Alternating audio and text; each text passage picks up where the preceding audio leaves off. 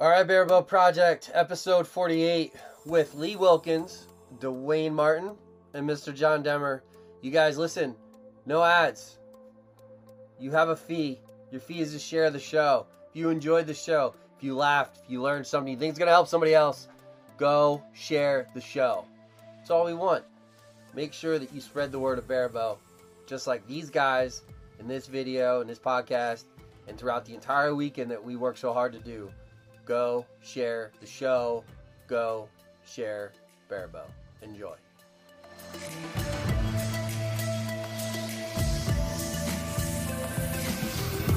You know, that's the first time I have ever got on stage and eliminated anybody.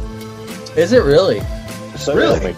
No way. Normally I get up there, I shoot just 12 crappy arrows, and I'm just glad to be on stage. They're from Biscayne Park, Florida, Lee Wilkins.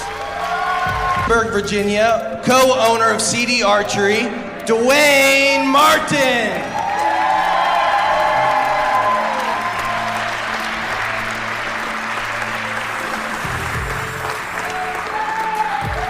And competing against the #1 qualifier from Kingsley, PA, the man that needs no introduction in Bearbow, John Demmer. Well, a lot of people wanted to see Lee Wilkins in this position, but we are treated to the #1 and #2 qualifier going after it for the top step on the podium. And the cheers of Bearbow. You just seem to have this air about you when you got up there. I thought it was great. You know, it was, I thought the whole Lancaster experience this weekend, Wasn't? amongst the Bearbow community that was there, Yeah. I thought it was the best feeling I've ever experienced at an archery competition. It's I like agree. we was all just one big happy family. Yep. It's like we didn't, and we should be. We always Competitive should be that. family.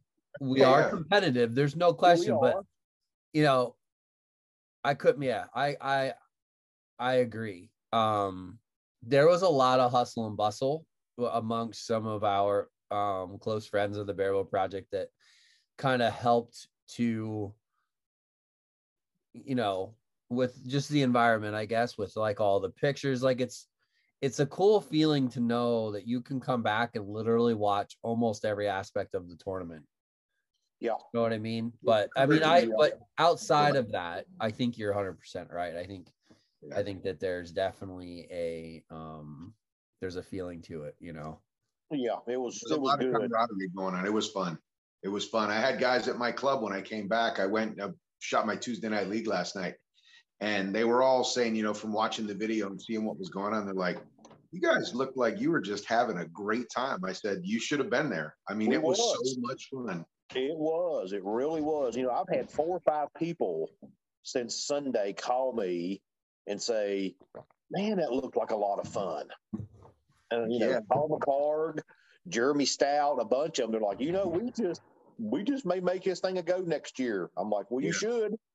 Yeah. Well, that was Tell everyone. that was the game plan going into the weekend with talking with like Marcel, because Marcel and I made the decision at Target Nationals that like it went so well at Target Nationals, sort of the same goal, like, hey, let's paint the picture of this full-on tournament, you know, the teams, the men and women team event. Because I'll be honest with you, like eliminations and shooting is fun, but the team events, man, they are a blast. No, and, I'm sure. and people don't get to see that because Cam doesn't cover it. And I'm not saying that derogatory to Cam. They're super busy and they have certain things that they have to hit. You know what I mean? Sure. And when I forget how many pictures that Marcel took that last time. And then coming into the classic, you know, I said to Marcel and then put some feelers out there and got like 3 or 4 people that were like taking pictures, doing videos. Santo was doing live feeds. Elton was doing live feeds, you know, and it's just so much easier when you can break that up amongst, I mean, so is without a doubt, it was a community oriented effort, because like you said, like there was a feeling about Lancaster this year that was just, it was different in a really good way. and you can't capture that unless you're there. No, So, and all that feeling that we captured at Lancaster this week has got to start with us. yeah. With me and you John keep Demmer talking. I'm gonna go live on Facebook. Okay, you Okay. keep talking. Hi, John. Yo, well, the funny thing is, like, we always have that like community and like family gathering, like type atmosphere every time. But I think we're finally starting to get people involved, like Marcel, that like really want to get it out there and kind of like push it, keep pushing it forward to the next level. I agree with that. It's always been a personal thing with the archers. We all have that camaraderie amongst ourselves. And like you said, I think people are noticing, because it's getting out and people are like, wow, those guys have way too much fun. Way too much fun.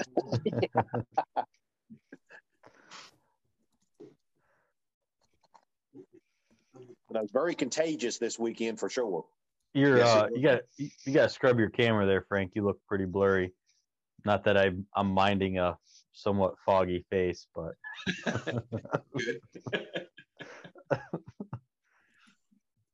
yeah, Dwayne, it was funny during the elimination rounds because Dwayne and I were right next to each other on 112 and 113, the two butts, and we talked more trash and just jokes, in the middle of the elimination rounds. And I think some of the new guys were a little taken aback because I was on the same butt as Spanky, and then Dwayne was next to me.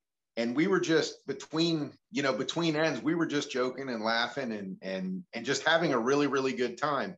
And, there were some of the newer faces there or guys maybe that have participated, but had not quite made to the elimination rounds or whatever. And, they looked like, I don't know, they looked like scared cats in an alley. They didn't know what was going on. And we're just laughing and having a good time. And they're looking around like, wow, this is like, a lot of fun. And a lot of people, it's funny, came up to me later that day and then, that evening and stuff. And they told me how much fun it was. Like, man, that's just shooting and talking and having a good time. I'm like, well, that's what it's kind of all about. Yeah. That says I'd hit that. I'm disappointed. I can't believe you didn't wear it. Shirt. That's my special shirt. I love that shirt. I bet it is a special shirt. It is now for sure. That was funny. I was kind of hoping you'd wear it out and never have another one like that again. Yeah, no, I'm keeping that. That's going to be pristine. I'm going to bring it back next year. You kidding me? He's going to wear that every single year moving forward. My thing. That's going to be my new thing. It was a big hit. I get more comments. I tell you, I get more comments about my beard and my T-shirt than I did about my shooting, if that's possible. Oh my gosh, that's funny. Where did you get that shirt? Did you just order it online somewhere? Or? Yeah, I just found it on Amazon. I bet you Andy Marcellet has that shirt already up on his T-shirt store. Probably. I found, how you go down the rabbit hole and of stuff on Amazon and it popped up and I'm like, what the heck is that? I'm like, oh, I have to buy that. I don't care where it's from. Or I'm buying that, and it was funny. That's funny. That's absolutely hilarious. I actually didn't see the shirt right away until you were already up there. And I was like, no way, that is what it says. I thought it was absolutely hilarious.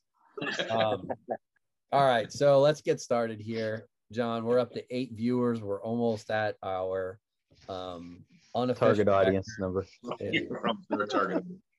So this is episode 48, and I'm joined by these 3, and I use this term extremely loosely, gentlemen, from our top 3 from the Lancaster Archery Classic. Welcome, Dwayne, Lee, and the average Joe himself, Mr. John Demmer. Thank you. You guys put on one hell of a show this weekend. You, without a doubt, lived up to Barebow expectations. And I'm curious to really, I guess, you guys saw the pictures and the live feeds and the videos and all that stuff from this weekend. And while we're here to celebrate you guys and say congratulations and let you guys tell your story, I think our goal here is on that same message. We want to hear about your experience from the practice range to the stage. And we're going to do sort of a round robin discussion. What we'll do is we'll go from Lee to Dwayne to John. And, we'll talk about your experiences. And then really, I guess the goal here is the people who haven't come to the Classic, me and John are extremely blessed because we're so close to it. Lee, I don't know, you're in Florida, right? In Miami, yeah. In Miami. So it's a trek for you, for sure. Yeah. But we want people to understand the tournament from your perspective as a competitor. You know, and just we want to paint the picture of what the tournament really is. So, you know, why don't you guys, let's go around. I mean, we all know some of you are, but we're going to do it anyways. Can we just go around the table, same order, tell us where you're from, where you shoot, you know, and John, that includes you, you're a guest tonight, no asking questions. I mean, if you want to, I guess you can, but, and go around the horn. All right. And give everybody the spiel. All right, Lee, let's start with you. Yeah, my name Lee Wilkins, and I live in Miami, Florida. I shoot at Fort Lauderdale Archers, a little bit north of my house. We have a nice club there, and of course, we have beautiful weather all year round. It never snows here, so that's kind of nice. Yeah, that's my local thing. That's what I do, you know. We have a couple of clubs, actually. There's one down south, Everglades Archers, nice club, and then Gold Coast up in Palm Beach. They're all within about an hour of me, but I'm a member at Lauderdale Archers. So we shoot. Very good. Yeah, it's nice. Perfect. Thanks, man. Mr. Martin, as if we don't know, but do it anyway. Go ahead. That's right. I'm Dwayne Martin. I live in Christiansburg, Virginia, which is just a little bit west of Roanoke. I shoot out of a archery club in Roanoke, Virginia, Sherwood Archers. When I shoot there some, and then most of the time I shoot here at the house, whether it's 3D or dots, but it's kind of what I do. Perfect. You have a range at your house? I have a 3D range, and then I've got some. I do not have an indoor range. No, I stand inside the house, open the back door, no matter how cold it is, and shoot out across the back porch, out into the yard to my dot target. And the lighting at Lancaster was so much better. Artificial lighting is so much better to aim on than natural lighting. When the sun gets on that target, man, it is hard. Yeah. The yellow, it's like it just disappears. Yeah. Yeah, that's an interest. Over the river and through the woods, Dwayne Martin's target. Yes, about. All right, Average Joe, go ahead. John Demmer from Northeast PA, just outside the Poconos. I shoot at Lonesome Road Archery most of the time. That's down in Taylor, just outside of Scranton, PA. And once in a while, I shoot at Ed Christovsky's club, the Archery Zone down in Wilkes-Barre. That's right, the Archery Zone. Shout out to Ed for also making the top 8. Yep. Then when it's above 20 degrees, I shoot at home. Yeah. When it's below, I shoot at one of their places. We went. Quick story. I had to go pick up some JD3 strings and drove up to see him. It was one of the colder days that we had. And it was like here where I'm at. I'm an hour, I think it's an hour and a half south of John. And it was like, I think it was like 12 degrees when I left. And he told me, he's like, yeah, it was like negative 19. It was the weekend of the seminar last weekend. He took a picture and said it was like negative 19. I guess you're not shooting outside today. Amazing temperature change when you get that far north. But so yeah, let's start this roundtable discussion. Lee, let's start with your day one practice. I don't know, when did you arrive? Just and like I said, we're going through this not just to talk about your experiences and your success this weekend, but also paint the picture of, like, for the people who are coming to the Classic next year, who saw all the live feeds and saw your shoot ups and your amazing performances, for them to be like, okay, well, I know that Lee came in this day or Dwayne came in this day, whatever.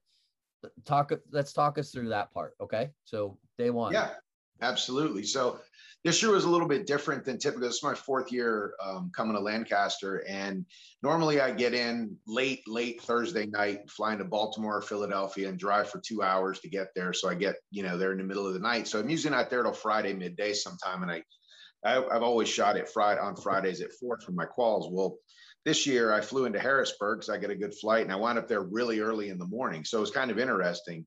I didn't have anything to do, and I was by myself because my wife didn't come with me this year. So I got the rental car and I said, well, it's 10 o'clock in the morning or 9:30. I might as well drive over to Spooky Nook. You know, the range is open at 9. So, so I got a little different perspective this morning. I got over there really early. There wasn't that many people there.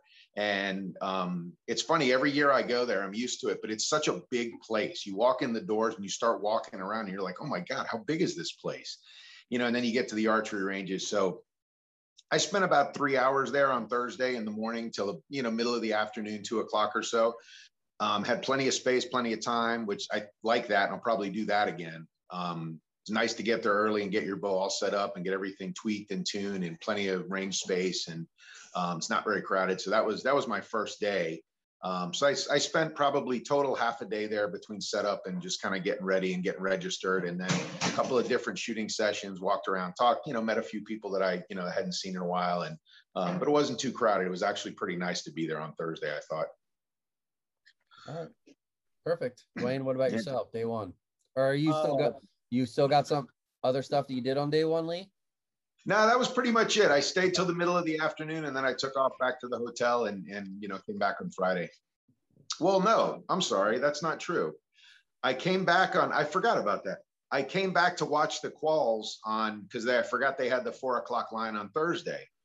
And so again, I didn't have anything to do because my wife wasn't with me and I was like, well, what should I do? So I came back just to see who was around. I ran into Spanky Brooks on the way out and I just watching Ken Rainis shoot. And there was nobody around. I was going to leave because there wasn't that many people there. And then all of a sudden, Dwayne shows up and Calvin shows up with Janet. And so we start talking and then John showed up and we just had a little group and we stood there for an hour and a half and just kind of watched people shoot and caught up. And it turned into kind of a nice evening. So it was good. Sometimes the practice ranges is like where it's at. Like it's a good time just chilling and talking and shooting for sure. All right, Mr. Martin, you're up. Me and the wife left Thursday morning. It's about 6 hours for us up to Lancaster. And we left here about 7:30 or so, got up there about 1:30, 2 o'clock, walked in, got registered, you know, got all the registration stuff done. Went to the restaurant, eat lunch, just kind of, you know, I don't like to drive and then try to shoot. It's just, I feel like I got jet lag. And so we went and grabbed a bite to eat right there inside Spooky Nook's, good restaurant right inside the convention center. We just stayed there or eat there. But about, seemed like once we got there, everybody kind of piled in. Calvin and Janet showed up and we seen Jared Mullis and his Ken Rainis and Aaron Shelnut. Them guys all came in. And, you know, about an hour and a half later, I kind of moseyed over to the practice range. Really didn't shoot a lot. To be honest with you, didn't shoot good. Just for whatever reason, everything was left. And I kept backing my plunger off. And I'm like, well, it's just got to be the lighting. So I went from the right-hand side of the practice range all the way down to the end. And when I got to the end, everything was shooting right. So I'm like, yep, it figures. So I just kind of left it back where it was. And then, you know, we just kind of messed around for a couple, 3 hours there that evening and then grabbed a bite to eat for supper and then went back to the house with the 6 or 8 of us that was staying in the house. So, you know, the first day for me was kind of really nothing because I hadn't shot a line. I hadn't shot on the line under artificial lighting since Lancaster 2 years ago, which was the last Lancaster. Yeah. And I just, you know, my local club has really made it hard because they don't have heat. And as cold as we've been this year, you know, by the time you get there, build a fire, you're done shooting or you end up shooting in a big heavy coat, which is just a disaster. So, you know, I just shoot here at the house most of the time when I practice, but then went back to the house and went over Friday morning. Do you guys still have that like big wood stove in the middle then? It's kind of off to the left. When you walk in the range, it's over in the left corner. Well, that's been like that for a long time. Way too long. And I offered, get this, I offered to put a heat system in the building. and at cost. And some of the old timers didn't want to do it. So whatever. I don't get it. They want to log around the split firewood and split it themselves. Then whatever. You will, and they probably need. Well, yeah, I don't know. I hate to break it to you guys. It was 78 degrees today and sunny in Miami. So We was Get out of here. here. I'm gonna delete. Let's remove him from the group right now. Yeah. It was 36 today. It was t-shirt weather, man. Yeah, it was yeah. warm today up here in PA. Absolutely, it was. Yeah, up in Pennsylvania, anything above like 32 to 35, people start wearing shorts and t-shirts. That's it. You get used to that 20 degrees, and then they pop off with 36 or something. It's like, your body gets used to that coldness, and then you got to pop off Yeah. It's all relative. the wife beaters and. All right, John, you're up, Mr. Demmer. Yeah, my first day started off similar to Dwayne's. Left early in the morning, except for, I still have some hair on my head, so I had to get my hair cut first on the way down. But I had to get the haircut done. Got that done. Got down, I don't know, like 2:00-ish. Caught some of the 4:00 line and hit the practice range. Brought my spare bow with me and a good handful of arrows and tried to do a little tuning for the backup bow and see how that would work out. Was going to get one set up with an Easton Fat Arrow because they paid, but just couldn't get it to work. Yeah, I just couldn't get that thing to work that well. So I just set it up the same as my go-to bow with the same arrow. Ended up being almost identical crawl, identical tune, so it worked out that way. But yeah, shot around the practice range for, I don't know, 3 hours, something around there. Did the archery abroad thing. Shot how many arrows is that? 18 arrows. 18 arrows. 18 arrows live feed. So I got a little bit of practice in that way. Then we went out to Shogun, man. Had some sushi and hibachi. There's nine of us. I think there was 9 of Like us. that? I got 9 of us? showered in sake. Yeah. The hibachi chef just dumped it all over Frank. No. That So was like hilarious. now, all right, I'm cutting him off. I'm cutting him Like off. this, he's like, no, and it's like I'm all over his like going like chest. this. I'm down in it. I'm drinking. It's going down, and I'm like doing this, and the guy just keeps going, and I'm like, He heard all about your gargling skills, so he just kept going at it.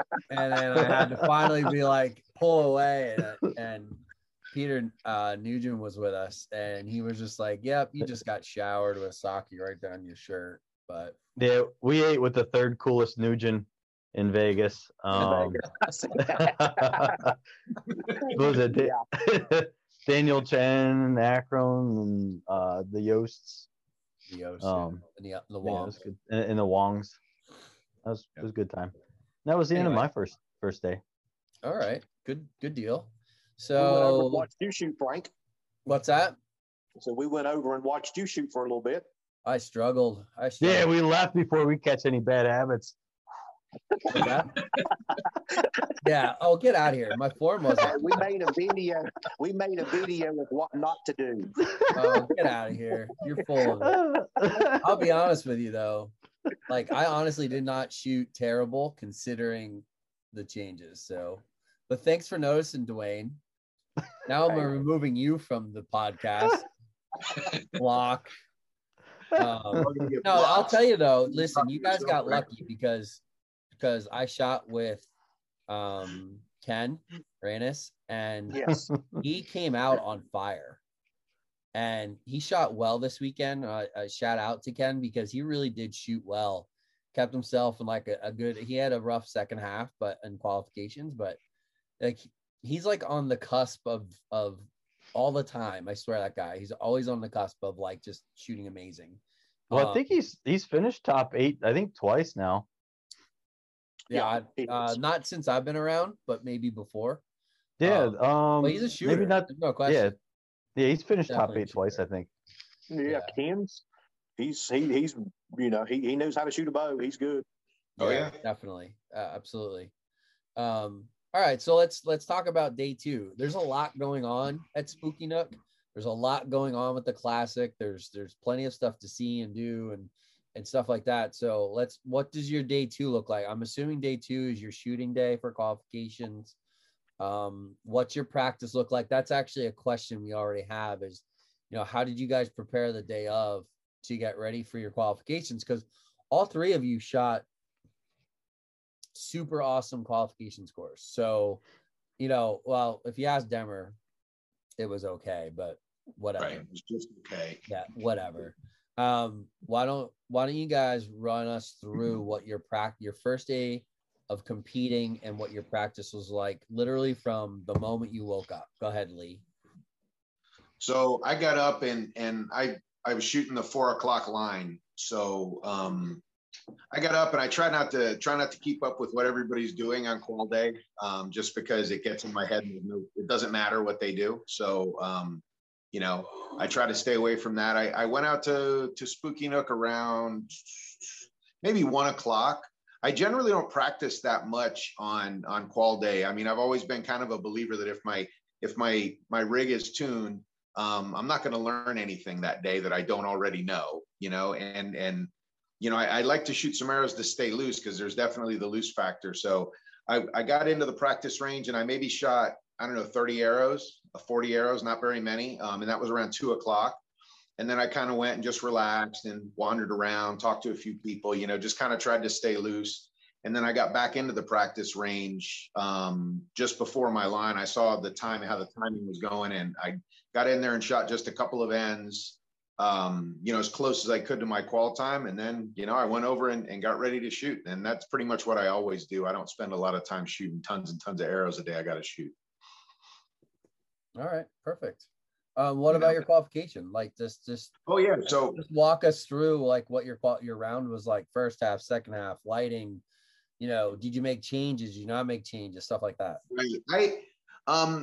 I didn't have to make many changes. I got up there, and that's another thing I don't really do. I don't mess with my plunger a lot because I know lighting changes, but I learned years ago from the practice ranges to the north side, or the one side, on I guess the north side of the building to the south side. The lighting is different on every range. Depends on where you're at.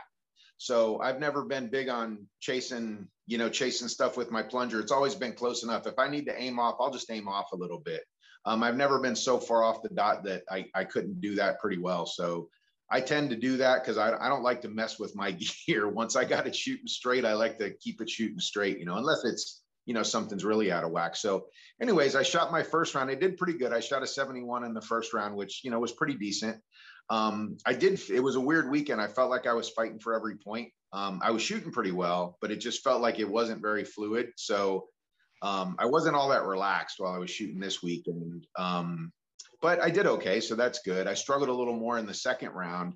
But, it all came out okay. And I knew I had a pretty good score. I was hoping to do better, but, I wound up with a 34, and that's a pretty strong score. I knew I'd be in a good position. So I was pretty happy with it. All right. Perfect. Thanks, man. All right, Dwayne. Tell us the goods, man. Yeah, I shot the 8 o'clock line Saturday morning. We got up at 5:30, kind of messed around for a little bit, eat a bowl of oatmeal and a banana. And then we drove over to Spooky Nook, and I went to the practice range. I shot probably 15, maybe 20 arrows. They were still shooting left. Go the other end, they shooting right. So it was all about the lighting for me. Once the qualification started, I shot on the left side, or the front side of Spooky Nook. When you walk down, I shot Bell 62. Oh, okay. So you're on the, which is on you walk into the range on the left side? I was on the left. Okay. And the left has much better lighting than the right. The right-hand side where you don't have that solid back wall, or the left-hand side. The right-hand side doesn't have the solid back wall. It's a bunch of lighting behind it. I didn't shoot great on the right-hand side. The left-hand side, I started out shooting. My first arrow for practice was an 11. I'm like, perfect. My left and right was good. My first practice end, I shot a 30. My second practice end, I shot like a 29 or something. Then we started scoring, and I thought I was shooting good. I knew I was keeping up with Leo. I was kind of comparing Leo and Joe Kim. I was keeping up with them two as far as score wise, I thought. And then when we added everything up at the end, or after the first end, it was a 275. And I was happy with that. That's a good solid score for me. That's all I got in me. I just, that's just about it. And then the second half, I went to the bottom and it really started feeling good. I mean, that bottom target just felt like it was almost like shooting out of a tree stand. I mean, it was just so good. And everything was clicking a little better, not as much tension in my left shoulder. And when I got done, I had shot a 280 and still had a 24 with a 280. So, that really was on track to be a good, a really good score for me. Oh, definitely. Yeah. Huh. 280. How many 11s do you have, just out of curiosity? I think I had 7. I think. Yeah. I think I had 11 total that day. I think I had 11. But so anyhow, that second half was real friendly to you. It was very good. There seems to be a little bit of a trend with that. A little bit of a trend. Lee, did you start top or did you start bottom? Yeah, I started on the bottom and I shot better on the bottom. I struggled when I went to the top. Gotcha. Yep. Yeah, that seems to be multiple shooters that I have talked to. That's been a trend. But all right, Dwayne, anything else? Any changes you made? Anything else that you want to talk about for your day one qualifications? No, day one for me, like I say, top was okay. Bottom was much better. Yeah. Just, even the bottom just felt better. Same with me. Okay. Yeah. Good deal. Mr. Demmer, day one, talk us through it. Yes. What time did I get there? Oh, like 9-ish. I chose to shoot the noon line. It's usually what I normally shoot. I don't like to wake up super early, and I don't like to stay up super late shooting. So I just try to pick middle of the day if I can, because that's just works better for my strengths, sleeping habits and whatnot. Got to the practice range, probably about 9:30, 10 by the time I stopped to see how everybody's making out. Practice range was getting a little bit crowded, but not too crowded. I could find a spot, no problem. Shot for, I don't know, maybe an hour. Laid down probably, 40, 50 arrows, just trying to work on feeling on the form and whatnot. Had one of their chicken Caesar wraps, like 11:30. And that was about it. And hit the qual rounds. Started at the top of the target. In the after, like, it seems to be, if you sign up Thursday and Friday, you're gonna shoot like with Dwayne on the left hand side, and then I think for the most part, if you sign up Thursday and Friday morning, those lines don't fill up that much, so they try to stick everybody on the same side. But if you shoot in the afternoon or midday on Friday, the last 2-3 times that we've shot it, we're on the right hand side. So shot the right hand side, shot down pretty far down there. It's nice because it's right next to the porta potties for all the old people that don't have much of a strong bladder. It's just 30-foot walk, and then you got the nice indoor bathroom. So started at the top target. Top target was not the best for me. I had trouble seeing for whatever reason. I don't know if it's just because I chose to eat late, because in the morning I just had a protein shake and that was it. And maybe the food just didn't kick in right away, or what, or maybe it was just the way the light was hitting and stuff. But had a hard time seeing. You shot opposite side though, so let's just make note of that. You shot, when you walk into the range, you shot the right side. Yeah, on the right hand side. Yep. And just to explain to everyone, the right side, like Dwayne was saying, behind the targets, there's like a mezzanine that's above it, and there's lighting that's set back, versus on the side that Dwayne shot, there's a straight wall, floor to ceiling, and then the lights there. So much different lighting.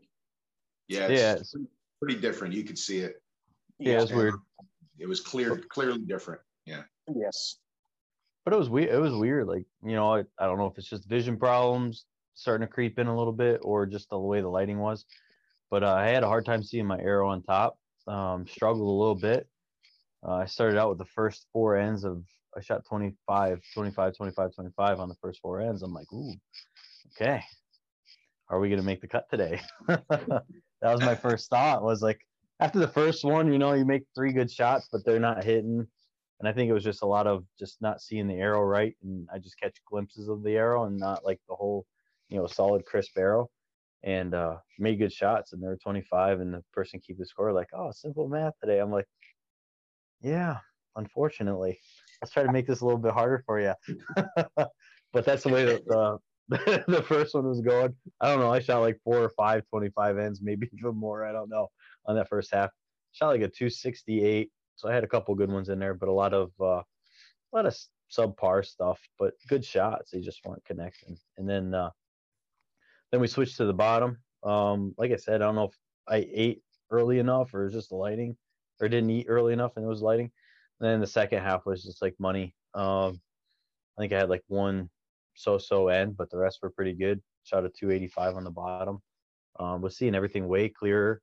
And they were hitting right behind the arrow the second half.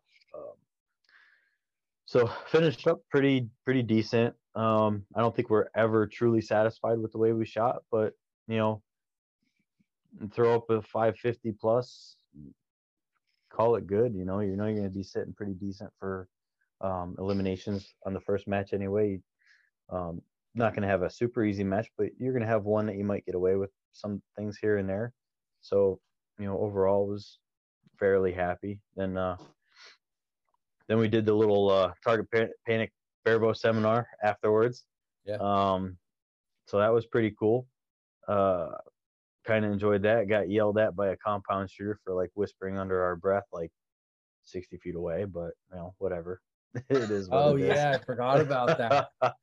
You guys, funny story there. I won't name names, but that we won't put out, but literally like a 2-foot voice, like librarian type voice. But yes, there was a seminar going on before hours, and someone was not happy that I think you were talking to somebody very library voice-ish, and like literally got up and came over and was like, can you guys please be quiet, I can't hear, type deal. And then we all kind of just looked at each other like, what?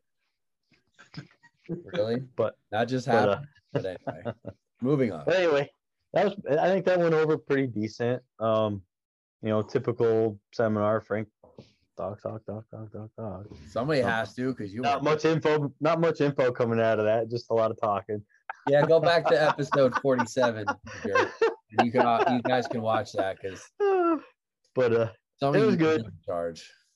It was good. It was good. It does zap some energy from the classic, from the shooting day, but it's always well worth it if it helps anybody. And I think right after that, I think I hit the practice range for about an hour.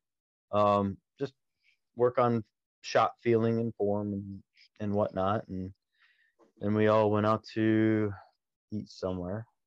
We just went to the restaurant there, didn't we? Oh yeah. We ate at the local one there. Yeah. Right in the Clifton Palette or whatever it's called. Yeah. Frank had a massive. What, did you have a burger? Oh my gosh, it was huge. I did not expect that at all. Yeah, they didn't chop up Betsy. I mean, it was the whole cow. Just put it right on a bun. But had a good time there. Got to eat with who do we eat with? Eric and the Wongs and there's somebody else. Was there somebody else? I can't remember. I think that was it. That might be it. That might be it for that one. Yeah. It was Brenda, Tracy, Eric, and Elton. Yep. Okay. Everybody else bailed on us. They bailed on us. They're lost. Anyway, or their win, I guess, depends on how you look at it. Yeah. Well. So that was pretty much your day 2, end of qualification. And you guys, we sit there, we wait, we'll watch. I'll be honest with you, I was sitting there watching. I was like, we were sitting there at dinner, and I was like, there is no way that I'm gonna because I had no idea to even get close to it. Ended up only missing the cut. So the cut was lower, was definitely lower than it's been in years past. It was. Not that much though. A little bit, not that 5 much. points, 5 or 10 points, maybe 7 points. Yeah. Not a lot, but it was still lower. But we're sitting there watching, we're watching scores filter up and stuff, and so that's your standard procedure. You watch that night, and then what happens is you make the cut, and then eventually an email goes out to you and gives you your target assignment for the next day. And if you look on the Archers app, and for those of you who again haven't come to the Classic or you're not familiar with it, the Archers app is RCHERZ, and you can it'll show you eliminations and everything. So then we go to day 3, and this is Saturday. This is head-to-head matches. This is cumulative score over 4 ends. Lee, this was your time. So you hit your first elimination match. Who was it, and how did it go for your day 3 at this point? Well, day 3, those are for me a little bit different because they start early at 8. So I'm up early, and I like to I'm one of those guys that I'm awake as soon as my feet hit the floor. But if I got to shoot early, I get up an hour early because I want to be wide awake and have 2 cups of coffee. I want it to feel like the middle of the damn day when I get there, So I've always done that. And so, I got up early. I had coffee. I had breakfast, and I got out to Spooky Nook around 6:30, something like that, pretty early. Got in and got on the practice range, and just not really shooting for a lot of volume, but usually what I do is like John was saying before, is I'm just getting the feel, just shot feel. Because aim is one thing. I can compensate for stuff, but I want to make sure all the muscles feel right and you get that shot feel. And it's kind of a slow buildup that I do, and I just want to draw it out as long as I can and just make sure that it's a consistent feel. So that's kind of what I did, and I did that off and on until it was probably 7:30 when I picked up my bow and headed over to the range for eliminations. And I shot against Peter Wen, my first round. And no, I'm sorry. I shot against Peter Sweeney. I think he was 56 or whatever in my first round. And he's pretty new. We talked. He was kind of nervous, and and I was like, just tell him it's all right. It's just arrows. Just stand up there and shoot him, And so it was kind of nice. We had a good time. We had a great foursome. Like I said, Dwayne was right next to me, and the 8 of us, we were just laughing and having a great time. So it was kind of interesting. But the first round was I don't want to say it was easy, but it was pretty easy. I won pretty handily. It wasn't too big of a deal. And then I shot against Peter Wen, and I had a couple of bad arrows. I shot good ends, but I just pulled a couple and, wound up with scores that I didn't like. So we wound up tied, I think at 104 or something like that, which, not bad shooting, but we wound up tied, and we had the same 11 count, the same 10 count and everything. So we had a 1 arrow shoot off, which I won, thank God. Cause last time I shot, the same thing happened to me, only I lost an 11 tiebreaker to Jeff Roy in the 3rd round a couple of years ago, which was just decimated me. I couldn't believe I didn't make the final because I felt like I was shooting great that year. So I won. So I advanced on that round, and then I shot against in the 3rd round a guy named Aaron Shea, and he shot some pretty good arrows, but he was a bundle of nerves. And I don't think it helped that the very first arrow of that end, we get up there for the very first end, and I dropped an 11 on the first shot. And I think he shot way right, and then his second shot hit the 2 ring. He was just a bundle of nerves, and I wound up with a 30, I think, on my opening end or something, 29 or a 30, and so he was like, "Oh, I saw your arrow," and I told him, I said, "Don't watch my arrows, trust me." So, but then he kind of limbered up, and he did pretty good. So it's it was a little bit closer towards the end, but I walked, I won that, and I couldn't believe it. I was like, wow, I'm thinking to myself, the first year my wife didn't come. I'm here just kind of by myself kicking around, and wow, I made it to the finals. This is going to be awesome. I didn't know what place I would be in, because I had qualified in 9th, and I'd shot some pretty good scores, and I know it's cumulative, so I didn't know exactly where I was going to land. But I knew I was somewhere where I wanted to be, in the top 10 or near the top 10 anyways, which is generally a pretty good seeding. the way they do the brackets, it's not bad to be, 7, 8, 9, 10. It's pretty good spot to land in usually. So, and I benefited from that. I don't know who, there was an upset earlier on because I wound up shooting them. I started in the 9 position, and Pete Sweeney was 56. And then Peter Wen was, I think, 24. And then Aaron Shea, the third guy, he had qualified like 40th. So there was an upset somewhere. And I wound up with, a pretty good bracket, which worked out good for me because it didn't always work. The first couple of years, I ran into Grayson Partlow in the first round or second round. Then I ran into Mike Fisher the next year in the second round. And those were short classics for me. But this year it worked out for me, So, I did good. Yeah, Aaron shot pretty good his first 2 matches. He got really good, actually. Yep. Okay. So it was good. All right. Well, before we won't get into the finals discussion, let's get through our eliminations, and then we'll come back around. All right, Lee? Yeah, absolutely. So, Dwayne, I guess that brings us to you. How did your day 3? How did your day 3 kind of get going? And how did your elimination matches go? I got up about the same time, about 5:30, got over to Spooky Nook, shot just a few arrows, and they was shooting, just kind of so-so. Got up to the first elimination, and I always thought it would be really cool to go into that day in first place. And let me tell you, that's not the place to be. The guy that's in 64th, he has nothing to lose and everything to gain.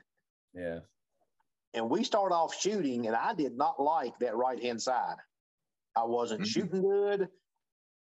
It was high left. It was A position. And I look at this guy. He walks up. He's about 70-ish, shooting a little bitty skinny aluminum Easton arrow from, an old Easton arrow. Yep. And I'm sitting there going, I'm going to beat this guy to death, just thinking that. Well, that was not the right thing to think either. And, I shot the practice end. I shot a 31 on the practice end. I'm like, oh, man, I ain't even going to shoot number 2 practice end. And I didn't. Oops. Yeah. We took off. We took off on the first, and I shot a 23. I'm like, oh no. And he shot a 27. I'm like, I'm going to be the only guy in history that goes out on the first round. This is going to be, and a 75-year-old guy is going to eliminate me shooting aluminum arrows. It could have been worse. Could have been Trevor with the wooden arrow. He just about eliminated Jared too. Yeah, don't even listen. I might tell you a story about Jared, and he's actually watching right now. But you guys go ahead. I'll tell you about Jared. But so the first end was like a 23 to 27, and then like a 26 to 28, him again. And then I finally shot like a 28, and he shot a 28. And I'm like, oh my gosh, I'm going to get eliminated. This is going to be bad. And I pull up my first arrow in the third end. I shoot like a 7. And I mean, I just can't get out of my own way. And I try not to look at what he shoots. His first arrow is an 11. I'm like, oh my gosh, he's going to, I guess by the grace of God, he missed the target. Oh, really? And shot a 4. So he like 11-0-4. And I beat him, no joke, by 2 points. True story. It's right there. Yeah. Holy smokes. Yeah. So the little story on Bob. Bob's a super nice guy. He only started Barebow not that long ago, maybe a year or two. He took he's from upstate New York. He took the seminar at First Flight, and I met him down there shooting a bow that like you were spot on with your description of what he's shooting, but he's dangerous. Like there's moments where he is shoots just lights out. It's crazy. And then, and I think there's some lack of experience there because he never shot. This is his first year really shooting competitions. Yeah. So He's an older gentleman, but like this is his first super year. nice guy. Yeah, Robert But Wall. super nice guy, and like he's Super nice into guy it. rubbed you out of the spooky nook. Just about. It was crazy. Yeah. So you got through Bob. You got through I made Mr. it through Wall. Bob. 103 to 90. Yeah. Then things get And- dicey, don't they? Don't they, Dwayne? They get dicey Oh, they after do. that. Yeah, it was crazy. And then number 2 guy was Steve Oakley. And I mean, everybody knows Steve, and he's a good solid shooter. Oh yeah. You know, you ain't gonna fall asleep on that guy and beat him. Uh-uh. Well, we tied with a 110. And I had 4 X's, and I think he had 2. That's So tough. we didn't have to do a shoot off. I beat him on the X count. Right. Yeah. And then my 3rd place guy was Robbie Weisinger. And I mean, Robbie, dang, he was killing it. Yeah.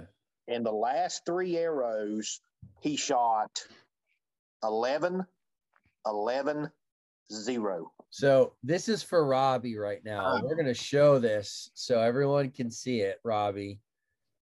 We're gonna remind him because he's a little salty. He knows. I've been coaching Robbie for the last month and a half, and he knows, he was on fire. He was in a really good headspace.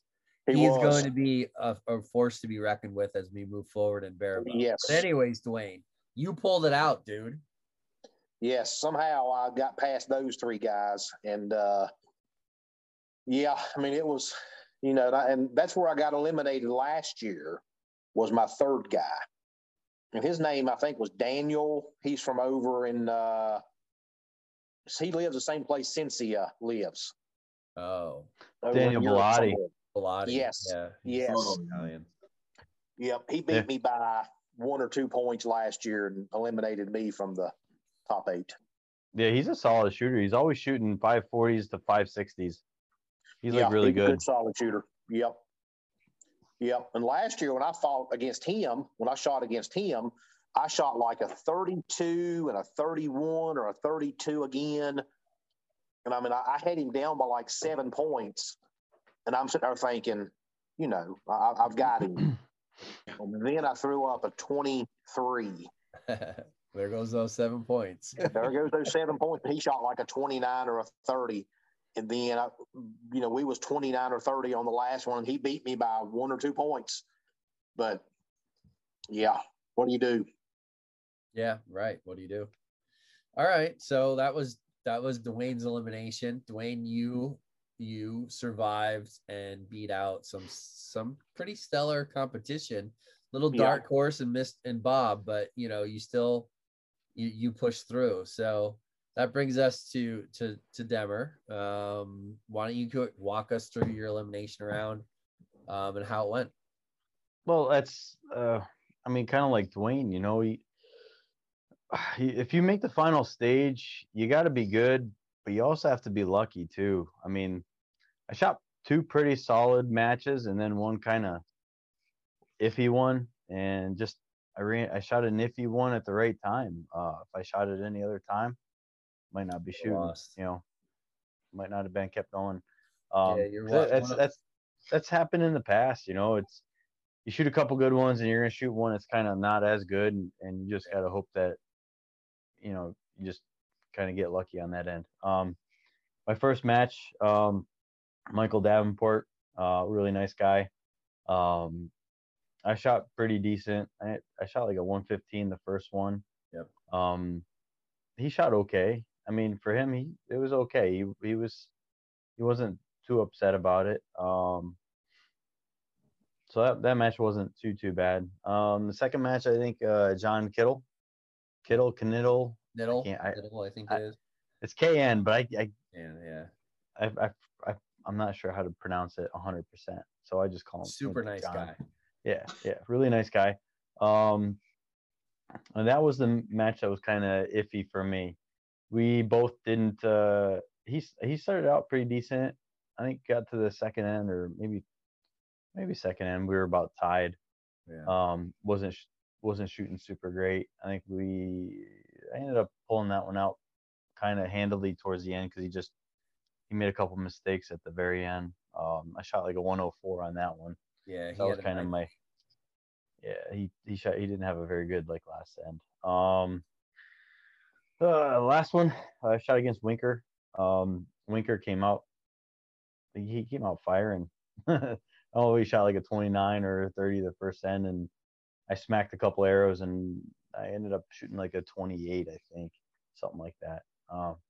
And then I went on to shoot, the next two ends pretty good. I think I shot like 29, somewhere around there, and built up a pretty good lead.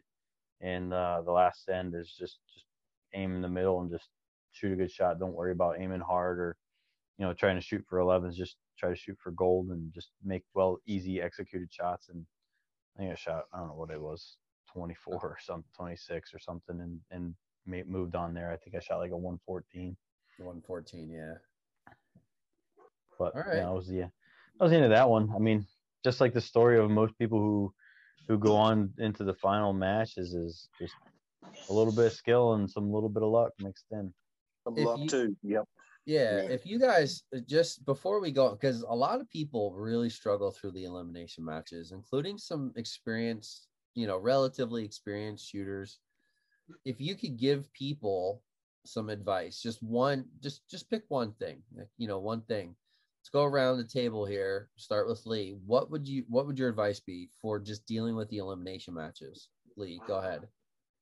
I would tell people that forget that they're elimination matches and just shoot like you're shooting a regular round. You can't shoot against someone, and I think that's where people fail is they're trying to beat their opponent, and you got to treat it more like golf. It's just you against the course, and if you do well, you're gonna come out on top, and you just got to keep putting them in there. And that's what I always do. I forget that I'm shooting against anyone. I just look at the dot, and I might as well be at my Tuesday night league. I just shoot at the target, and if I do everything right, I know most of the time I'm going to come out on top if I do it right. So I keep everything else out of my head. Perfect. Dwayne, how about yourself? I'm right there with Lee. I mean, it's easy to be shooting against somebody that because the eliminations, everybody in the eliminations deserve to be there. Yeah. Everybody's good. Everybody's a good, solid, tough shooter. They got the mental game down pat for the most part. If I could give anybody any advice whatsoever, just absolutely trust your shot and, just act like it's, no matter who you're up against, whether you're up against Demmer or whoever, just don't look at the competition, just shoot your shot. Perfect. Yep. Good. JD3? Yeah, same. Just shoot for form. Give yourself a chance. If you're not shooting for form, you're not giving yourself a chance. Yep. Take notes, people. Take notes.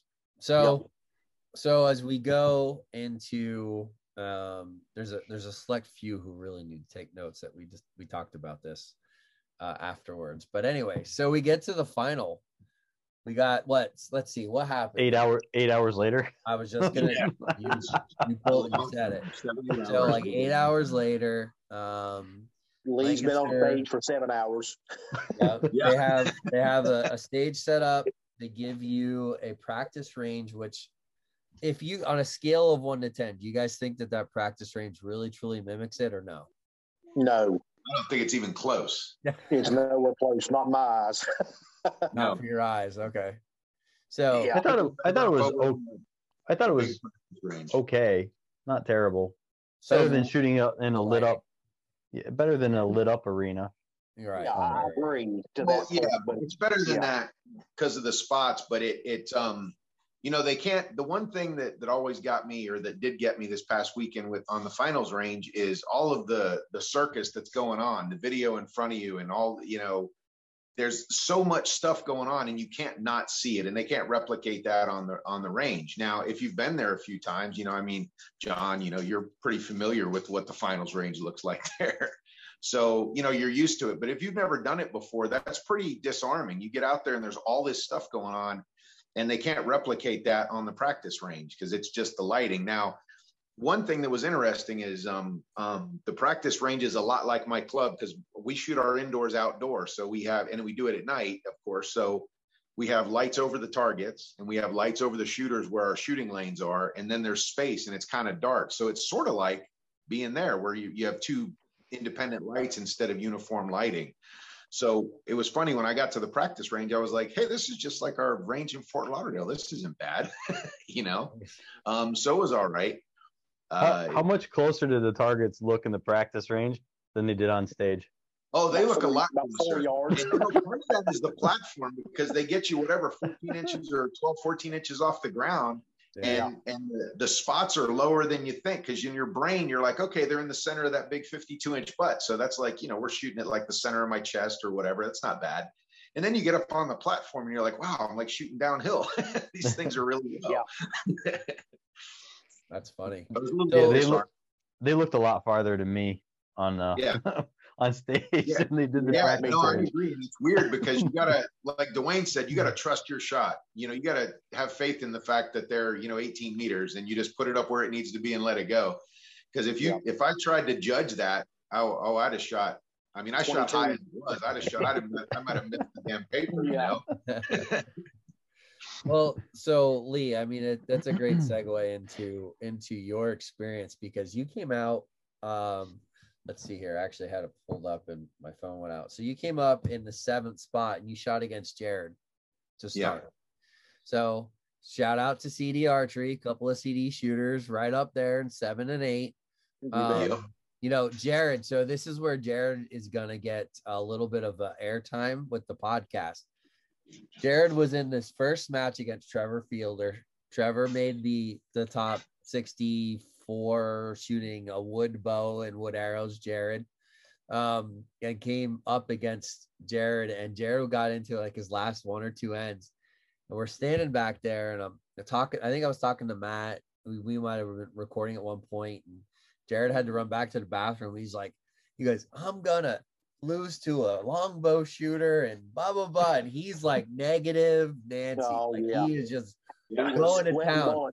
And I walked up to him, and I mean, I knew Jared, but we never officially met. But I walked up to him and I looked right at him. I said, dude, I go, you are in the wrong frame of mind right now, because you keep talking that way, you are going to lose. So either turn it around and stop sucking, or just walk away, because you're talking yourself out of winning right now. And wouldn't you know, he goes up, pulls the match out, and then wins straight through and makes the top 8. So let that, and you know, I'm not telling that as a lesson to Jared. Jared knows it's for everyone else. Don't let yourself go down that negative rabbit hole, because if you do, your scores are going to go down right with it. Yeah. But anyway, so you guys come head to head, and let me tell you, you two, not only did you put on a show, but like you guys were funny, and like it was just perfect. The whole thing was perfect. It was almost like it could have been scripted and you guys were actors. It was just that entertaining. So but anyway, so you get through Jared, and then you come to, I think a fan favorite, really, Paul Donahue, who John and I just called you Joe because I looked at your name, because it says Average Joe in the Zoom. That's an internet like reference, because you know, we always get hate as competition archers that we're just average. There's so many people that are much better. Right. Yeah. So there's whole friends about that right now. Yeah. Oh yeah, I know. You're like, there's a bunch of scuttlebutt about that. So Paul Donahue comes up, and Paul shoots with us like locally. John and I see him pretty frequently. He is one of the nicest guys ever. You know, tell us about your match. Paul was super nervous. But tell us a little bit about your match with Paul. Yeah, he came out, and I could tell by his walk that he was nervous. Now, I knew the name, I'd seen his name, but I'd never met him, and I really wasn't sure who he was. So, because he wasn't, I don't even remember if he was in the practice area when I was over there early. I don't remember seeing him because everyone wasn't there.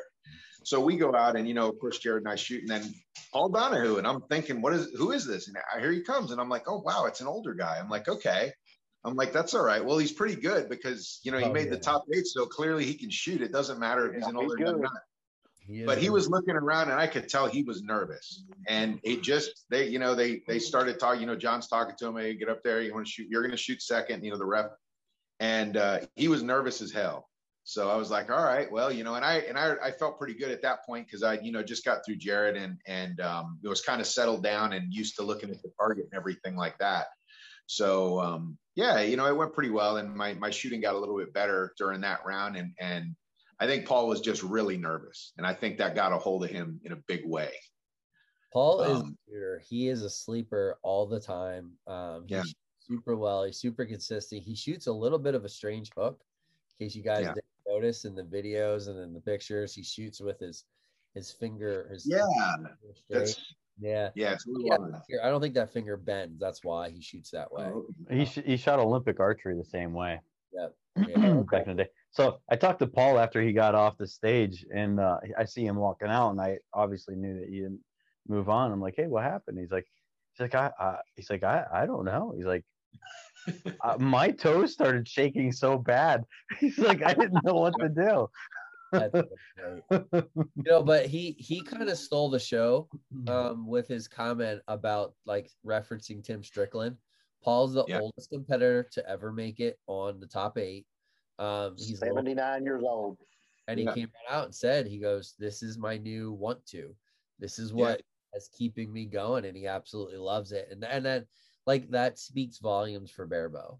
It really does. Paulie D is like, he can hit 540s normal scoring FIDA. I mean, he's actually really good for his age bracket. He's like, you bet, really good. Yeah, I'm sure he dominates his age bracket. Yeah, forget about his age bracket. He's a good shot. I've seen him, in different matches. Like I said, I've never met him, but I was familiar with the name, and I see the score, and I'm like, I don't know who this guy is, but he can shoot, because you see his scores posted when he shoots places. So I mean, he can shoot. He's definitely a shooter. He's a little disarming though, because if you've never met him, and he shot a good enough score to get there, and then he comes out and you see he looks like someone's granddad, and he's going to give you a Werther's candy or something. I mean, he's just like original. Nice old guy, you forget that nice old guy can shoot the hell out of that bow. So before we get, I do want to move on because we're running pretty long. I want to talk about your match with Leo. Okay. Because Leo, for a young kid, has a demeanor about him. Like he was there to win. Oh yeah. Talk about your really Leo. Well, let's just say he actually has a legit hit list in his quiver. Does he really? Well, he was really, really serious. I was feeling pretty good though when he came up, and I know that he can shoot, and I saw his qual scores, and I know he's a shooter. When he started hitting that button, I was like, I'm like, that's a good thing. And I'll tell you why. This is what I think. I think, if you're a compound shooter and you can hit the button and actually gain points, good for you. If you're hitting the button on accident, you're thinking about something that's not your shot. I don't care where you're aiming. You can't not see that little white dot.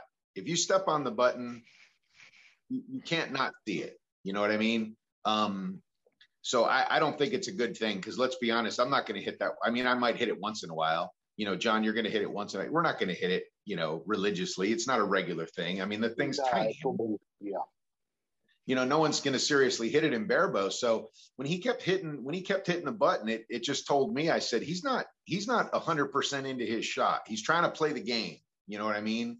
And I think if he would have just stopped and shot at the center, I might have had a problem.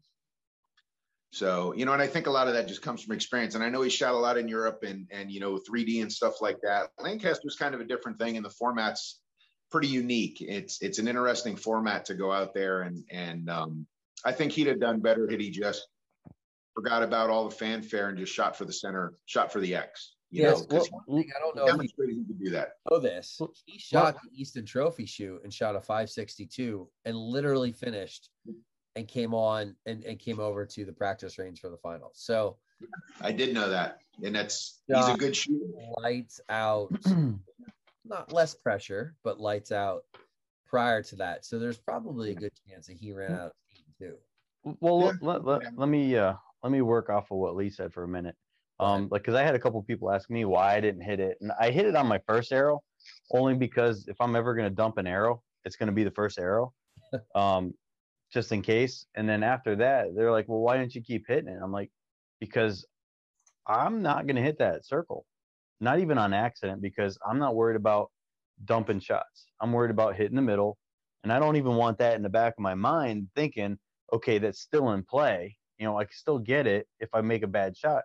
I don't want that negative thought in my head at all. So like, I'm kind of with Lee on this one, even though like you hear the announcers all the time, hit it once around just in case. No, if you put that just in case in the back of your mind, your mind, that's going to open the door for that just in case bad shot. And chances are our just in case bad shot isn't going to hit that dot anyway. No, exactly. Miss the whole paper. I'd rather put all my energy into the 10 ring, you know, because if I miss the 10 ring, it's still a 9, and I'm okay with that. You know, that's where I want my focus to be. And it's just like John said, it's negativity. You know, if you think you need to hit it or you're taking a chance, then what you're doing is you're putting a chance in your brain. And I don't need even that. if it's subconsciously putting it in your head, it's still there. It's there. I agree. Why chance it? Yeah, that's what I agree. And I seriously think if he'd have just forgot about that and got up there and shot his game, I think I might have sat down. He opened up with a decent end on the beginning. Yeah, he did. Or the fourth. Even just the first 4 arrows, I remember seeing that the 11 on the fourth arrow. Yeah. So you made it through Leo. Then you came up against some stout competition. You came through Ryan Davis. Ryan shot good. Congratulations to him. You came up to Ed Kristofsky. Ed has been around the game. He's another Pennsylvania boy. He owns Archery Zone, where John shoots. You know, he's a shooter too. He struggled a little bit through the eliminations, but then you came against the guy in my screen that's sitting above you. So, Mr. Dwayne Martin. That guy. How was it coming up against Dwayne, the guy whose name is part of the name on your bow? You know, what was going through your mind? Well, you know, I've known Dwayne for a long time. We're friends. So he doesn't intimidate me very much. So just because, you know, we know each other. And I do need to go on record is I did beat Dwayne. Now, granted, it was with a longbow, but I did beat him in a legitimate match head to head one year. So like a drug. yeah, so when he came up, it was funny because I was standing on the podium and I was getting kind of tired, but I wasn't really paying that much attention to it. And Dwayne came out and he asked me where I wanted to shoot. He goes, "Are you okay over there? Do you want to shoot over here?" And I said, "Dwayne, I've shot on both sides all night. You can shoot wherever you want. It doesn't matter to me." And so he said, "Okay, well, I'll take this one." And I'm like, "Great."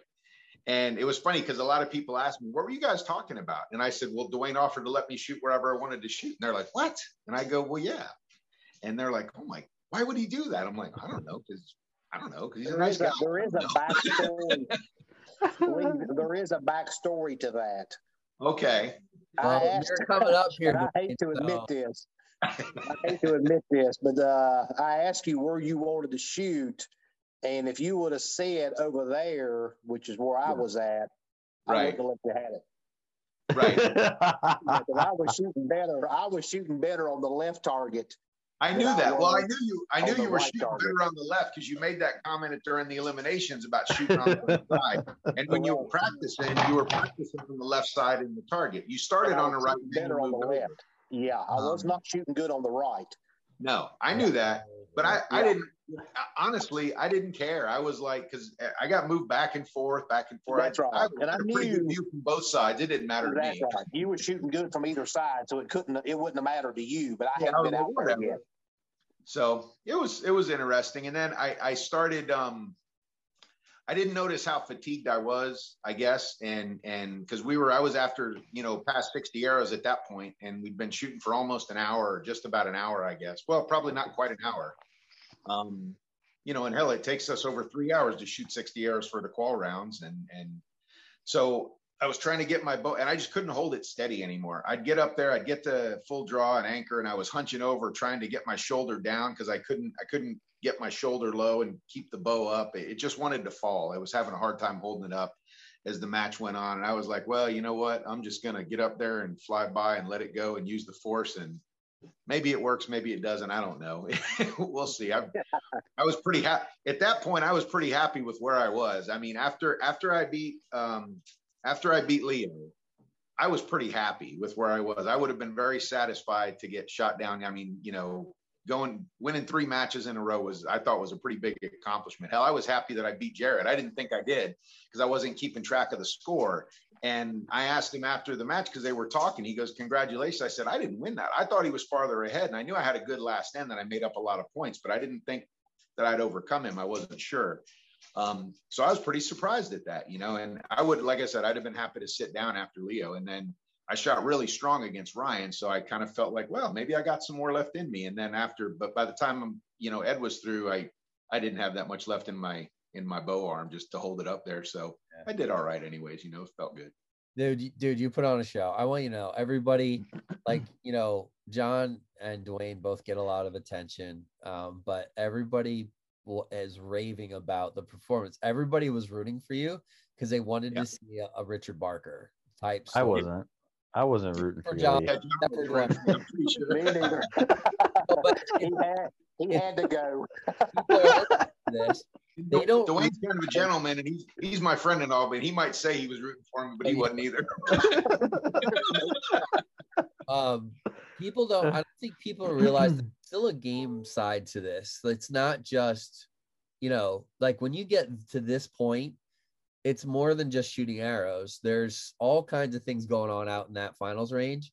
And that if your eye doesn't pick up on it, it could have an effect on what's happening down the road to you. So we come up, you shoot against Dwayne. Dwayne takes the match. You guys joking around. Dwayne, why don't you don't have to go through end per end unless something specific came up that you want to talk about. But let's talk about your decision coming from the back to the front, if you want to, or to whatever. What was your game plan coming into your match with Lee and then moving forward? I watched Lee every time he took on a new opponent, and they would bump him off of his podium. They would always move him left to right, and that's the common thing to do. The guy just won. He's very comfortable. He knows the lighting. The thing to do is to move him to the other side. But when I walked out, he's on the right-hand side.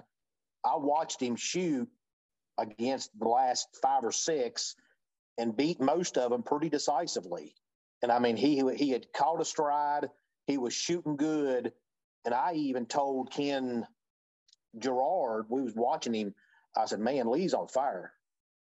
And I said, I told Ken, I said, "Man, I'm going to have my work cut out for me." I said, "I'm going to have to get up there and really focus, shoot good." And in the back, I was shooting the left target butt much better than the right.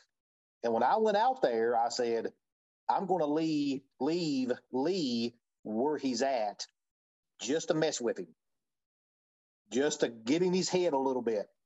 Because every time somebody else come out, they would bump him side to side. I said, "I'm shooting left better. I'm going to do that." So I go out, I shoot against Lee. I'm fortunate enough to eliminate Lee. Everything was really good. And nobody else knows this. I've only told a person or two. But if you watch the video, when they introduce John, I ease off that left-hand podium because I'm shooting it really good. And I go and I sneak up on the right-hand podium, hoping that John is going to come out and run me back to the left-hand podium. But he didn't. I'm like, shoot. He was on to you. But what's funny? Backfired. What's funny to that is while Dwayne and Lee are shooting, I think there was maybe second end. I took a sneak peek to see where Dwayne and Lee were shooting, and then went back to the practice once I figured out where they were shooting. You should be eliminated just for that. The games we play. No kidding. People don't see that stuff. They don't know that stuff. And I that came up. I saw Dwayne move over. I was like, "Oh, dirty dog, yeah." Yeah, I was hoping he'd get out there and run me back to the left, and I would have been set. But he didn't. And, shooting against John, and we've shot together a million times over the years, whether it's been Vegas or Louisville. And I mean, he normally comes out on top. But we're very comfortable around each other shooting, and we normally shoot our best. I do when I shoot against John. I mean, it's just I'm very comfortable shooting with him or against him or whatever. But I kept having it in the back of my mind. I'm like, he's going to throw one off the paper. Every now and then, he will throw one off the paper. Yep. He'll wing one. That's true. Every now and then. It just every now and then. I'm like, and I'm sitting there thinking, well, I lost the left-hand podium, so maybe he'll throw one off the paper, and I'll slide right in there for my first Lancaster win. And it didn't happen. That's true. Usually I do blow, or it's like every other tournament. I'll definitely blow it off the paper, but this was a good shoot. I didn't blow any off the paper. Might have had a couple arrows that deserved it, but they stayed safe. I remember a number of years ago at Vegas, I was talking with some guys at the club, and I was watching the scores from Vegas. And your opening end, it might have been your first shot. You missed second arrow. Yep. Arrow completely missed, and you still wound up shooting like a 71 or a 72 with a miss, a complete miss. I was like, I was talking to the guys. I'm like, how good is this freaking guy? I'm like, I gave an arrow away, and he still, comes, overnight. I was cocky that year. I shot a 3-spot.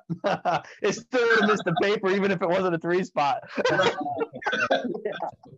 think we all shot a 3-spot that year, didn't we? Didn't a lot of us? Because I know I did. I was shooting a 3-spot that year. Yeah. Back when we were shooting much better and more consistent. Yes. Somehow.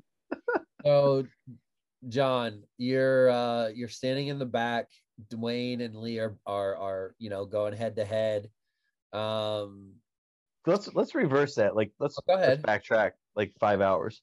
Go ahead. So yeah, we got done, went, ate, then I came back, and I pretty much stayed on the practice range for like 3 hours.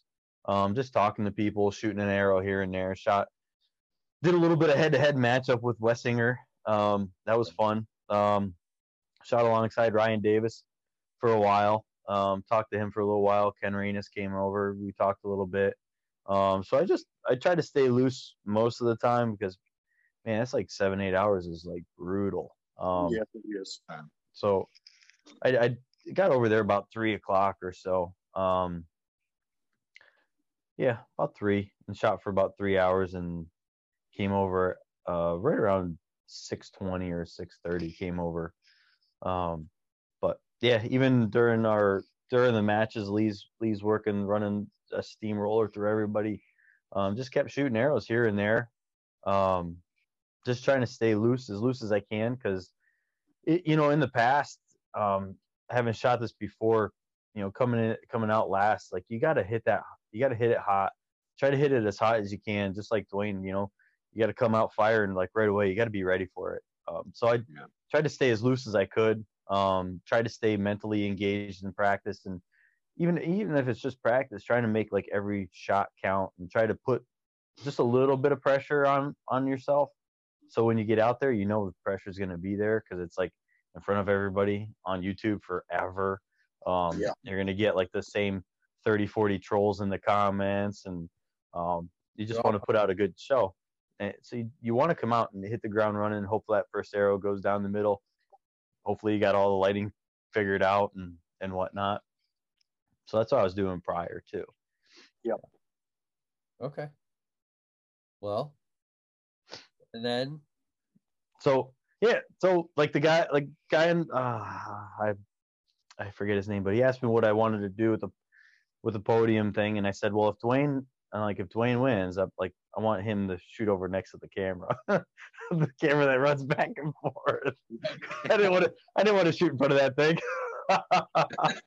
I said, if Lee wins, keep him there. But yeah, that was the goal. The other goal was, I've shot first a few times. I figured out let's go second this time, and maybe he could stay a little bit more relaxed. And dude, Dwayne shoots a freaking 11 on first arrow. I'm like, You gotta be freaking kidding me. He shoots it. I look at him like, thanks, huh? So I hit the button just in case I dump my first arrow, because I don't know how it's gonna be. You know, the first arrow, you don't usually my first arrows they're either gonna be left or right, or they're gonna be low. So I just wanted to make a good strong shot. Try not to hit low, but hit the button just in case. And that was the last time I even thought about the button. I thought about hitting that button while we were practicing. You know what? The first arrow might dump a little low, nerves or whatnot. And after that, it should be pretty much home free. But first arrow is just like, okay, just make a good solid shot and just get through it. Put out that good scout, make sure all, left and rights are lined up. And Dwayne came out blazing. He set the tone. I'm like, he's here to come. He's here to play, man. He's here to win it. So let's just focus. I felt like it was my year to win it. I really did. Yeah. But yeah, it's just focus and make good shots. It wasn't. Dude, it was close. 2 points, man. We're like, it's one arrow. Like, okay, who's going to shoot the 7 and who's going to shoot the 11? That's pretty much what it's always going to come down to. It might not even be 7-11. It might be like, who's going to shoot the 7, who's going to hit the 9. And the first end was pretty cool. Dwayne came out like just smoking, and I forget what you shot. He shot like a 11-10-7 or something like that, I think. 11-10-7, and I shot a 10-9 or 10-8, I think, 8, and then 11 on the last shot. I'm like, all right, you don't think. I'm kind of weird. Like sometimes I pay too much attention to what other people are doing. But I'm like, all right, he put up a good score. Let's just make the best looking form shot I can make and give yourself a chance. And that's what I did on my last arrow, the third end. I mean, that's what we should always be trying to do. But I tried to do that in the first 2 arrows, and the third one, and like just reconfirm, just make a good solid shot. I know my last arrow went left 8, but I might have saw the arrow a little bit different.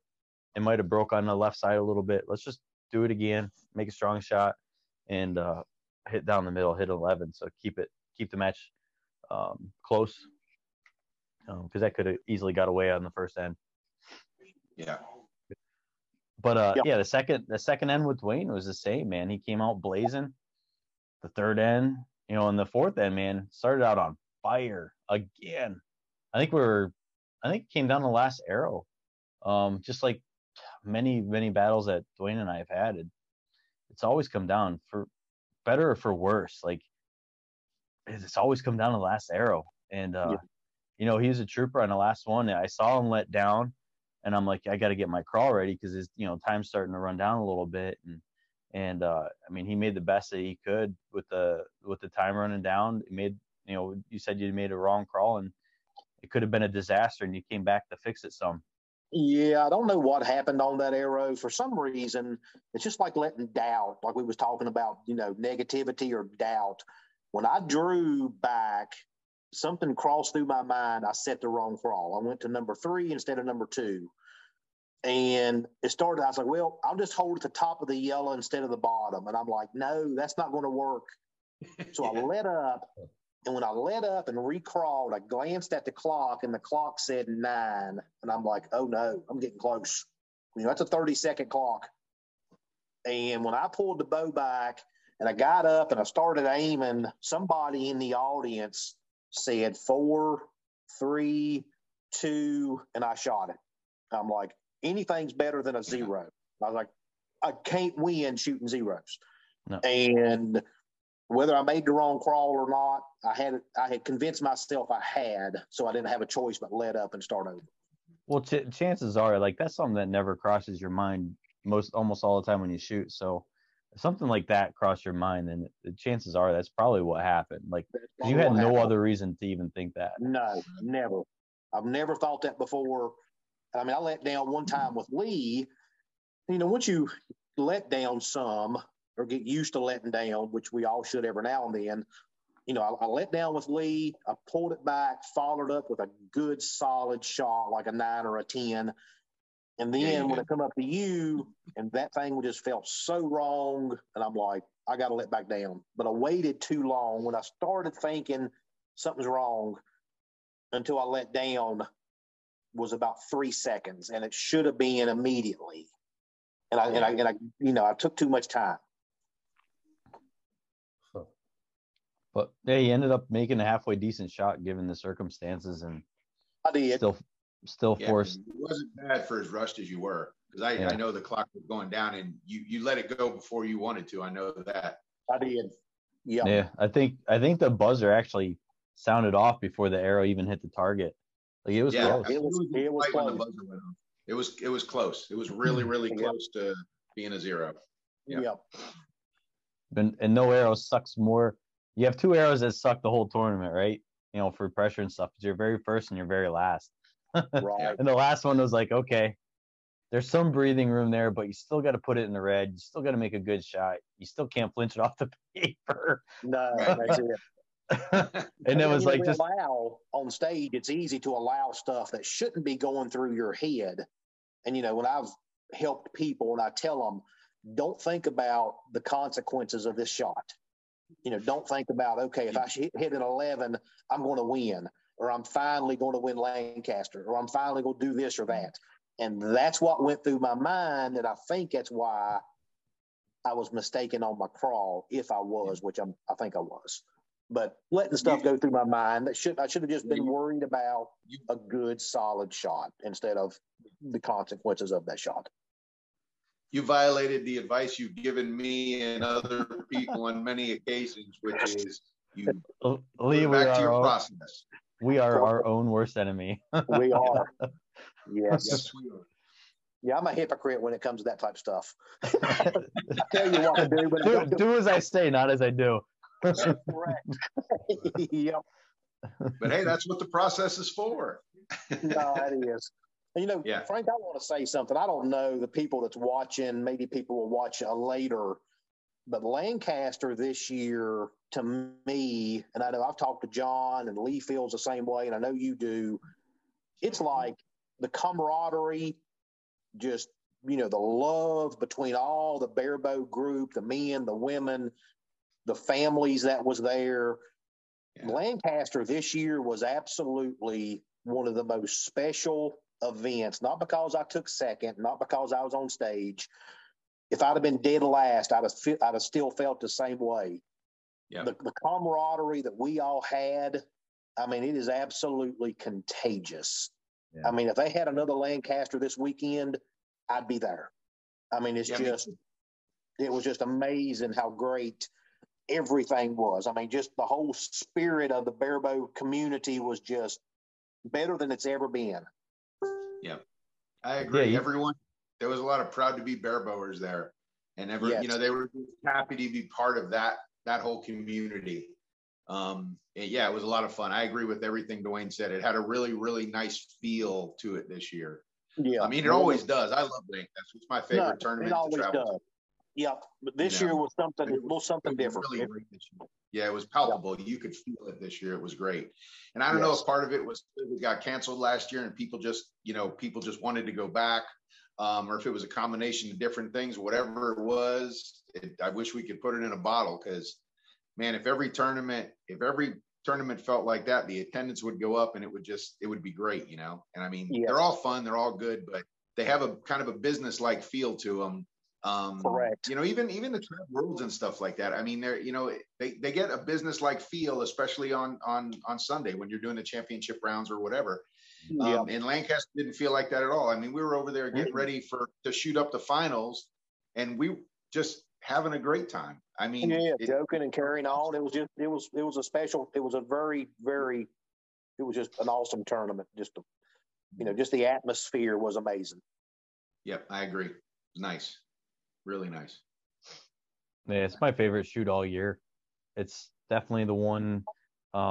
It's kind of like outdoor nationals where you can always just get together at the same time, same shooting location, and just talk to anybody you want, meet new people, and everybody always seems so nice there. Like, just, hey, you want to get together, shoot practice range? Yeah, sure. And there'd be like 10, 15 of us shooting practice ranges, kicking the breeze, and it's always been like a family atmosphere there. Yeah. I think it's proper to give Lancaster and Competition Archery Media a shout out for allowing us to cover it the way we do, for allowing us to do live feeds downrange, to do live feeds behind the shooting line, to take the pictures that we do.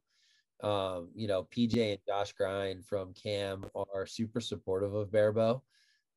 Rightfully so. The views on YouTube are ridiculous.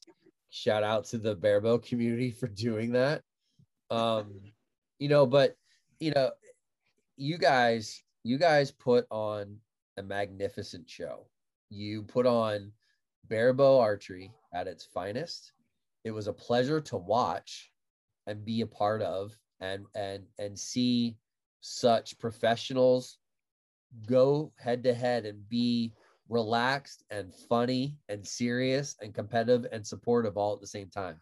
And I think the reason that I wanted to do this podcast in this format and have you guys talk about that, and Dwayne, we talked about it a little bit before, is because there's a lot of people out there that are scared to go to Lancaster, think they're not ready to go to Lancaster, they're not prepared.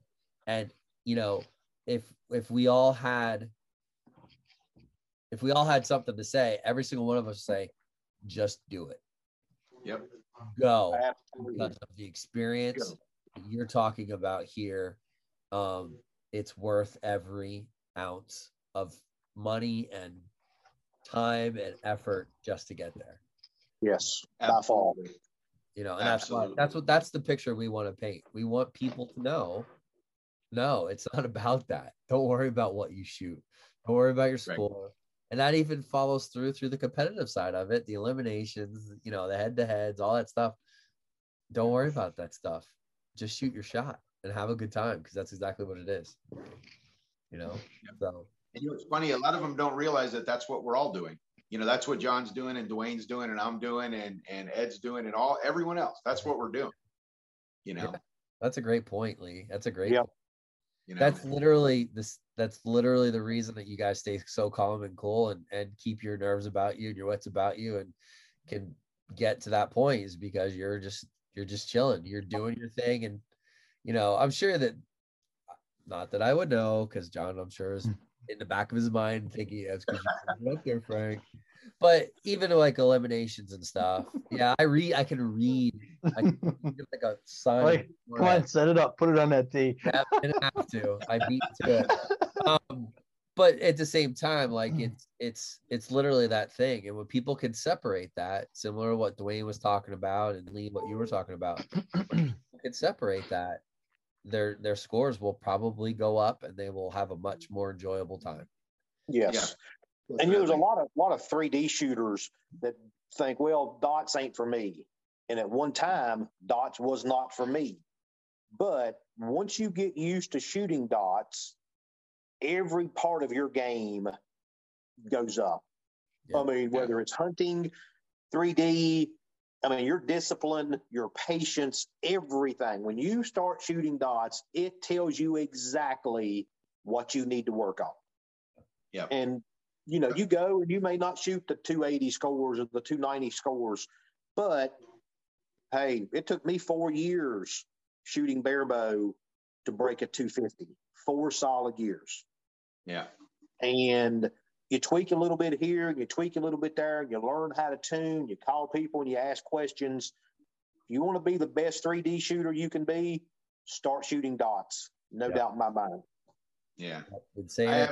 Years. I was just telling a guy yesterday, I have similar advice, you know, to work on your mental game. If you really want your mental game to be strong, shoot indoor spots. You bet. Because if you can stand on a line and do that over and over, it will strengthen your mind. And if you want to strengthen your form, shoot outdoor target. Because if you can keep them on the paper at 60, you know, 60 yards it tells you all kinds of things about your form, you know, that you can't learn at 12 yards in your backyard. Right. And I tell all the guys, I said, if you know, you don't even need to do it for score. Just get out there and shoot, you know, shoot the target leads, go out and shoot at the 60 yard, that big 120 centimeter target. It's fun as hell to watch the arrows fly. And if you can hold, you know, even the blue at 60 yards, you're doing something, because it's unforgiving to your form. And then, you know, your mental game, the combination of that physical training and the form training you get at distance, and then, you know, the mental game at the spots, it, you know, it makes 3D shooting almost easy. You know, it really does, because it brings it all together, and you just got to concentrate. At least easier. Yeah, easier. Yeah. No, I think everybody in this podcast will definitely agree. We've had that discussion before, and I'm glad that you said that, because we want to see bigger numbers at the Outdoor Target Nationals and all the other events too. You know, there's more to competition archery than 3D. There's more to it than target. And you bet. I'm glad you guys said that. That's and more and more people are getting it. Like, I talked to Ryan Davis, just out of the blue, he spit that out. Like, he's like, I wanted to start shooting more indoor stuff. He's like, because I'm noticing that guys that do it are hitting more 11s on 3D. And he's like, I want to get better at 3D. And that's how I told him, like, my favorite game is indoor, because it is the most mentally straining style of shooting that I shoot all year. Yep. Is that stupid 20-meter dot, because we have no excuses missing that thing. No whole environment. We got all kinds of excuses. we have reasons. I watched Frank shoot. He had a million excuses why he kept missing. I'm telling you. That's not true. Just one. Listen, he sucks. Don't you start, Joe. Don't you start. When they say those who can't do teach. Yeah. Right. I'll put my teaching record up against most, so we can have. I've been there before, and I'll be there again. You just wait and see. That's right. I think that's it, guys. Man, you covered a lot. This is a long podcast, but I think it was worth it, because I think a lot of it needed to be said. I think you guys did an excellent job of, you know, painting the picture of what the Classic is, and then to have the top 3 guys be able to share that knowledge with people who are wanting to come, or, you know, want to get into it or want to understand. I think this is the podcast that literally is going to help people or convince people, all right, I know what I need to do to go to Lancaster and have a good time and focus on the right stuff. So, you know, I commend you guys for giving back to your community in that regards, because that's what people need to hear time and time again. So, Lee, congratulations. Dwayne, congratulations. Demmer, congratulations. Super happy for all 3 of you. I think we're gonna have to call it. That's it. We covered it all. How about, like, if else to talk about? So if anybody wanted to get an idea what, like, the shoot's all about, hit up Marcel and look at all of the Fantastics, him and even Daniel Chen put out a lot too. Yeah, so check out those images. Bear Bow Project Facebook page. All of their pictures and all of their videos are on the Bear Bow Project Facebook page. So you can literally, when we did that on purpose, so that all the live feeds, all the videos, all the pictures, so that they're all in one place, that you don't have to search for them. You can just go to the page and find them. It's all there. It's all, you know, if you shot on the 4 o'clock Friday line, there's a live feed there that shows the 4 o'clock Friday line, both men and women, et cetera, et cetera. So we tried to cover literally everything. So yes, Marcel, shout out to him once again. Yeah, Marcel done a great job. John worked phenomenal as always. Glad to see him back. I mean, it was awesome. Yeah. And of course a shout out to Rob Koffold. Rob gave Bear Bow. Absolutely. Gave Bear Bow a chance. Rob continues to support Bear Bow and put on a major tournament for all disciplines. We're talking prize money. We're talking just in general, giving a fair shot at everyone. You know, but that's commendable too. Rob really supports Bear Bow. We need to. Yes, he does. He's a great guy. When he started this, Bear Bow wasn't what it is today. You know, so he did kind of stick it out there. You bet. Show support to Bear Bow, and I think that's, you know, part of the reason that it's here is because Rob and guys like him that treat Bear Bow like it's an actual archery discipline and not just some secondary, you know, thing that goes on. That's why we have big events. That's why it's growing. That's why there's so many people. I mean, I remember, you know, the first year I went in 2018, was the first year they made the cut 32. They expanded it from 16, and there was what, 80 people or something like that. I think there was 80, 90 people came. And that was the first year they changed the World Archery Barebow rules, because prior to that they didn't have that many people. And then we got like right around 100. I think it was close to 100 that year. And the next year it was like 160, and it just grew. I mean, suddenly people started showing up to shoot, and Rob made that happen. I mean, he had a lot of help, a lot of people, but it's his idea and he supported it, because without his support it wouldn't have happened. That's all. So yeah, really happy that he did that. Yep. So, and he keeps doing it. It's I agree with John. It's my favorite shoot of the year. I love going to Lancaster. Yeah. Absolutely. Yep. All right, guys. Well, Mr. Demmer, congratulations on taking the W and shooting absolutely amazing. It was fun to watch. Gentlemen, same to you. That's it. We're going to call it a night. All right. Thank you much for this, and thank you for all the viewers. Yep. Just so you know, John, we were up to like 40 viewers, believe it or not. Oh, Great. whoa. All right. Whoa. Good night, gentlemen. 30 minutes. You was hoping. See you Good guys. night, guys. Yeah. See y'all. Have a good one.